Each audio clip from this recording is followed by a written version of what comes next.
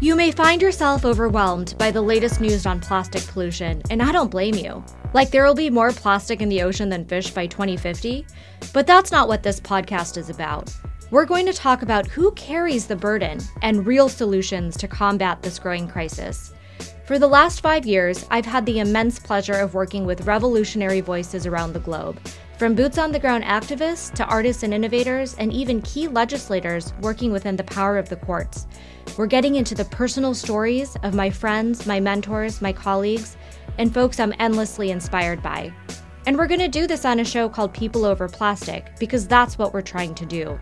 Shape the dialogue with people of color and Indigenous voices that are most impacted by this very controversial material. We're going to unpack the issue with culture and politics and help make sense of how to get involved, even for busy mamas like me. I'm your host, Shilpi Chotre, and this is People Over Plastic. Speaking of friends and people that I'm endlessly inspired by, one just pulled up in my driveway.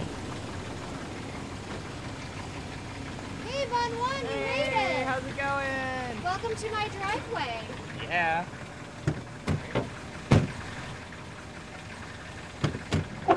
Hey! Nice to see you. How was your trip? It was good. So Von Wong, your surreal photography and fantasy-like art installations are known to be bold, provocative, and unforgettable, especially in social impact circles where you use your artwork to drive awareness and positive change. You've worked on projects ranging from fast fashion, child hunger, and in recent years, lucky for us, laser focused on plastic pollution. Before we get to your professional career and many successes, I want to hear more about your personal journey. So there are two parts to that story, right? There's the artist story, which is actually different than the activist story. The artist story started off equally randomly. I actually have a background in hard rock mining engineering. So that was what I studied 4 years at McGill University. Hard rock mining. Extraction. Yeah, gold, silver, copper, not data mining. Right. Okay.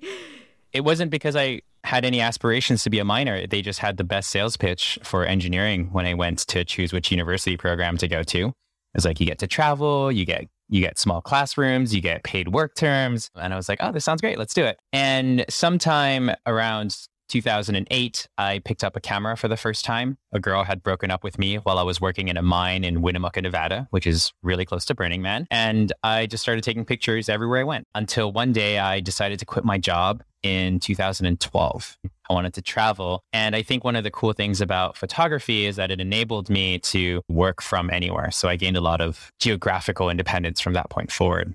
Well, it's also interesting because you mentioned the mining piece when they were selling it to you. You wanted that adventure. Like that was part of the draw. And you got to do that with being an artist, of course. Exactly. Photography was a means to an end, I suppose. It was a way to hang out with new people. It was an excuse to visit cool places. It was an excuse to collaborate with cool people. But after sort of figuring out how I could make a living doing it, I'd done a couple global campaigns. I felt very unfulfilled. I think that I had basically reached this point where I was like, oh, cool, I'm creating stuff. It's getting seen by a lot of people. I have a lot of followers on social media. What's the point? Where do I go from here? And just creating cool things was not compelling enough for me. And that's where I started looking for meaning and purpose and started to infuse the work that I was doing with something else. What we've really done here is extend the life of 18,000 cups from approximately 6 minutes to a little over 6 weeks by building an immersive experience and art installation that we hope encourages everyone to be just a little bit more plasticophobic. You were working for companies like Nike, Nikon, Dell, and now you're only taking work that has significant social or environmental impact. Was there like a light bulb moment or like a switch in your mind that you were like, okay, I'm feeling unfulfilled, but is there something you saw, that you witnessed, that you wanted to get more involved? It wasn't an external motivator as much as an internal one. So I just looked back at my career and I thought, what were the projects that brought me the most fulfillment? And I realized that it was always the ones that were in service of someone else, of some greater mission. There was a project in particular that involved making a video for a little girl who was dying of a terminal degenerative brain disease. And that video helped raise $2 million. And I was like, that to me feels like the power of art, where the power of art should be utilized. And I wanted to do more of those kinds of projects. I just didn't know what it would look like when combining fantasy and art. And so I needed to crack that code and show people what it would look like before they would take a risk and invest time into exploring and doing things together. Tell me about the importance of art and culture when trying to get attention on heavy issues like plastic pollution. How are you finding it to drive action? I see art and culture as a really great way to engage people that may not be interested in the cause in the first place. And you're looking at this beautiful thing and you want to know, what are you looking at? Why was it created? What's the story behind it? And you can kind of like sneak people in. And I think it's just a far more open invitation to ignite a conversation. And I think the ability for the arts to ignite a sense of curiosity in people is extremely powerful. It's completely different when you just try to slap someone with a fact versus saying, hey, look at this really gorgeous thing, and the person wants to know more. Was there a moment when you were assessing all of the things you cared about that you wanted to focus on plastic? I stumbled on plastics because of the ocean issue. I think it's just something that's very easy to understand. It's hard to really conceptualize why lots of plastic in a landfill is bad, because isn't that what landfills are for? Just to stockpile stuff we don't want. So it's like, it seems like a necessary evil and it's fine, but it's not fine when it starts to go to all these idyllic places that we recognize on the side of a tourism poster or something like that, right? And then the fact that it can reach such faraway places which don't even have people, I think just speaks to the extent of the impact that I think is what really helps people open their eyes. I noticed your earlier plastics-related project involved attention on a single-use item, and it was really, really brilliant and eye-catching, and it captured the attention of so many people. You're working with single-use straws, single-use bottles. Perhaps your most popular project is Mermaids Hate Plastic, where you depicted this beautiful sort of ethereal mermaid drowning in 10,000 single-use plastic bottles that you had collected. Over the last few years, I've tried to show how small individual actions add up by collecting hundreds of cups, thousands of bottles, and hundreds of thousands of straws. But all of those past projects only focus on the symptoms, not on the root cause. That's plastic production.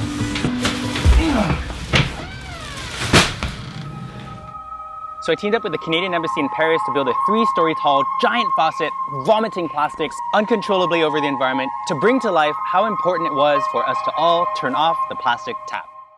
Can you talk to me about the switch of focus from single-use plastic items, which in a lot of ways we know like the straw has been a gateway to this issue, and then turning off the supposed tap that creates all the plastic to begin with? The conclusion that I came to is very similar to the conclusions that other people come to when they embark on this. You discover the issue for the first time. What do? You question your own consumption habits. Okay, then you reduce the plastic bottles, reduce the plastic straw, you start being a little bit more conscious about your takeout, you refuse the bag at the store. And then what? And then you're going to do your groceries, and then you start looking around and you're like, wait, I don't even have the option to avoid plastics.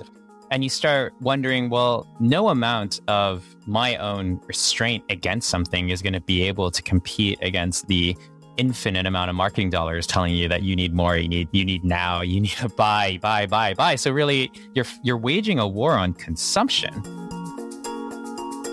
Wong's latest project, Turn Off the Plastic Tap, is brilliant in that it gets at the root cause of the plastic pollution crisis in a visceral way. When he asked me to look at the concept early on, my mind immediately went to the connection between plastic and oil. Why does this matter? For starters, anyone that cares about the climate catastrophe should also wake up to the industry's plastic footprint. In simple terms, Exxon doesn't only exist when you pump gas at the station. It's a major global producer of plastic, and the industry is projected to increase by 40% in the next decade alone. we cannot start fixing this problem unless we start thinking about how this is produced and making sure that people who are producing it actually consider where all of this ends up at the end. My hope with this latest project was really to mark that shift a little bit, which is point the finger at where it all begins. But just, I think generally speaking, I try not to buy anything. So I don't impulse buy. I wait until something's been on my mind for multiple days, multiple weeks before making a purchasing decision. I have a minimalist wardrobe, which also helps with keeping the weight of your luggage lower when you travel. I wear the same shirt all the time. I just have the same thing that I wear consistently. Like Johnny Cash. There you go. Yeah, just keep it simple.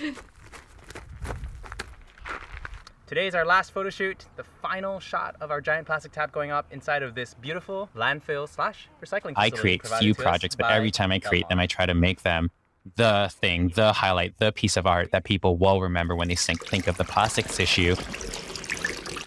So hopefully every time someone goes to turn on a tap or a faucet, they're going to be thinking about this art installation and be reminded of the connection between plastic, their own personal consumption, and the accountability that they need to start encouraging in organizations and governments. You're dealing with a heavy issue area, yes, but it's actually the physicality of pulling something off like this is a lot. So how do you decompress and keep motivated? I'm particularly inspired and motivated by people who are just taking action, right? Like, so meeting people, hearing about what others are doing, hearing stories of progress, of change, of transformation. I think that's what really, gets me inspired and gets me excited. As a creative, I am an inspired person. And so that's kind of why this trip to the West Coast in a camper van is really great for me, because I can go around and just change my environment, change the people that I'm around, and just continuously learn something new and let that drive a little bit of the inspiration. After speaking with Wong about his provocative art, I wanted our listeners to hear firsthand what the lack of industry accountability does to an individual, and to the rich cultural fabric of the Black community in particular. 99% of plastic comes from fossil fuels, and a lot of it is produced in an area known as Cancer Alley near New Orleans, Louisiana. My dear colleague Ms. Sharon Lavigne knows at least 30 people that have died from cancer in the last 5 years alone, in the place where she calls home, St. James Parish.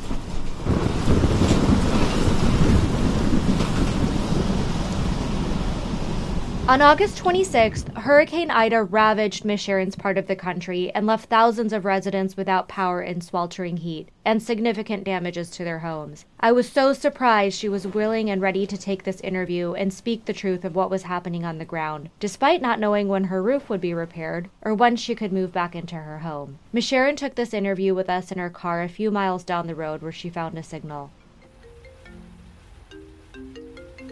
Hello. Hi, Miss Sharon. How are you? Okay. It's been 10 days since Hurricane Ida hit Louisiana, and exactly 16 years ago to the day since Hurricane Katrina ravaged the state. I want to know how you're doing and how are your loved ones? Well, I'm doing pretty good. I'm in my home, but I'm not completely in my home because my home is damaged. I'm living in one room with the air conditioning in that one room with the generator. Helping people to get back in their homes. Continue going to the communities and see what they need and see if people need help, especially the elderly and the disabled. And after I see how they're doing, in the meantime, I'll be working on mine also to see if I can get some of my things done, some of this debris out of my yard, and get the power back on so I can start going back to church. Hurricane Ida was just the latest reminder of how extractive corporations put lives in harm's way in Black communities like St. James Parish. I wanted to know what it was like growing up in her hometown, so we took a walk down memory lane together. This is what she said. Growing up here was wonderful. We had clean air, we had clean water, we had productive gardens. We would fish in the Mississippi River. We grew our own foods. We didn't have to buy so much food like we buy today. And a lot of that food is processed food and a lot of chemicals in the foods and stuff. We didn't have all that back then. You could wake up in the morning and just take a deep breath of that clean, fresh air. Can't do that now because the water is polluted with benzene and different chemicals. Such a different picture of what I see now in the news and the stories we hear from St. James Parish. I think what's crucial for our listeners to acknowledge is that St. James Parish wasn't born for oil and gas production. It was a thriving, healthy Black community. The first industry came in 1965. I was in 8th grade, and my daddy and everybody welcomed this industry to come in here. Do you remember what that industry was? Like what corporation? A fertilizer plant, and they kept changing the names, and now it's still there and it's polluting us. But at that time, we didn't think about anybody polluting us, because if my daddy would have thought it would have been something to harm the community, he wouldn't have welcomed this industry in here. Were they coming in under the guise of providing jobs? Yes. And we see that a lot, and it's like, well, we were better off without you in the first place. That's right. We were. We lived a beautiful life, and we were healthy. We didn't have cancer and all this type of sicknesses and stuff. I think my illnesses came from industry, because when I was diagnosed with autoimmune hepatitis, I went to look it up, and I found out that it came from industrial pollutants. And then when I was diagnosed with aluminum in my body, that came from industrial pollutants also. Then I was diagnosed with lead in my body. That came from that also. And how close are you proximity-wise to these polluters? The closest one to me is 2.5 miles. The smell is awful. It's sometimes it smells like a rotten egg. Sometimes it smells like chlorine. Sometimes it smells like sulfur, some type of chemicals. And sometimes it just have a smell, you can't describe it.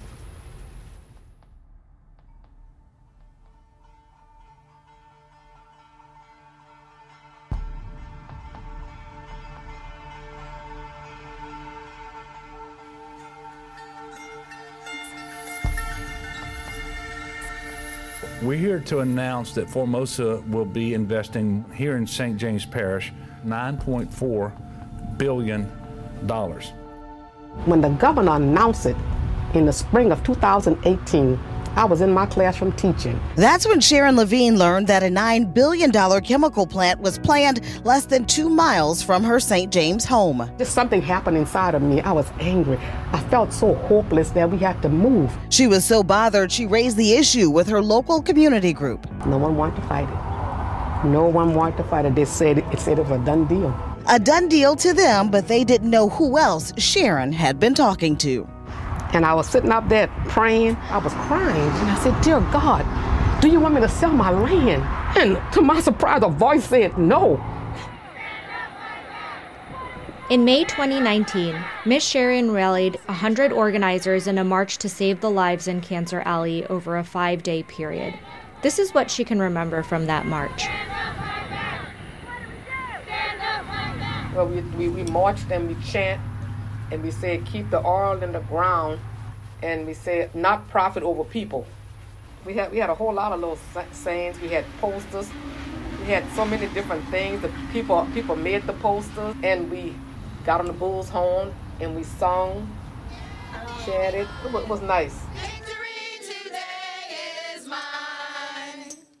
Ms. Sharon told me the protest didn't lead to any reaction from the 200 petrochemical facilities they were targeting, but the multi-billion-dollar construction of Formosa Plastic is currently on pause due to her activism on the ground.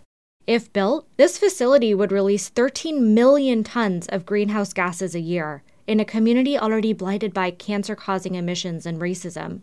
What are you doing to celebrate? Well, they haven't pulled out yet. We hope because they can't pull. I mean, they can pull out right now if they want to, but the Army Corps of Engineers, we sent them back with an environmental impact statement that they have to go back and redo the whole thing all over again. So it's like buying you time, but do you consider this a victory or at least a milestone? I consider this a victory because I don't think they're going to wait 2 years. You have all of these illnesses coming up. It's a hard struggle. It's a hard fight. You could uproot and move somewhere else. I think it's important for people to hear from you why you stay. I stay because, first of all, this is my home. I was born and raised over here. And second of all, if I wanted to move, I don't have the funds. And industry is not going to pay for me to rebuild somewhere else. And why should I leave my neighbors? My neighbors would be stuck here and I would be gone. No, I'm not like that. I was born and raised around these people, and I wouldn't just pack up and leave them here. So no, and I'm not going to leave anyway because this is my home. Some people left and they're sorry because they say it's no place like St. James. So no, I speak for my community. They don't want to be bought out. They want the industry to leave, not them.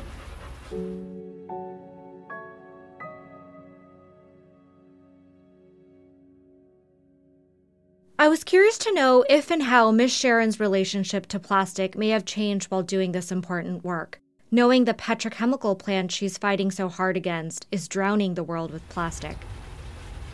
When I found out the chemicals that's used to make plastic, we still getting the chemicals in our bodies from the plastic bottles that we drink our water from. That plastic is made with cancer-causing chemicals.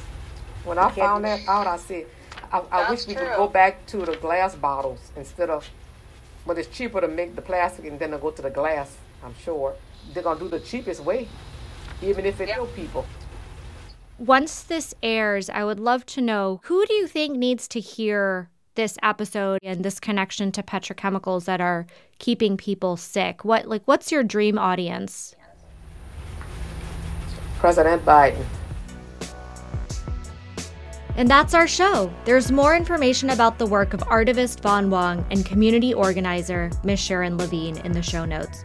We can't wait to hear your observations about our inaugural episode, 99%. Thanks for listening, and follow along on Instagram and Twitter. We're at PeopleXPlastic. See you next time.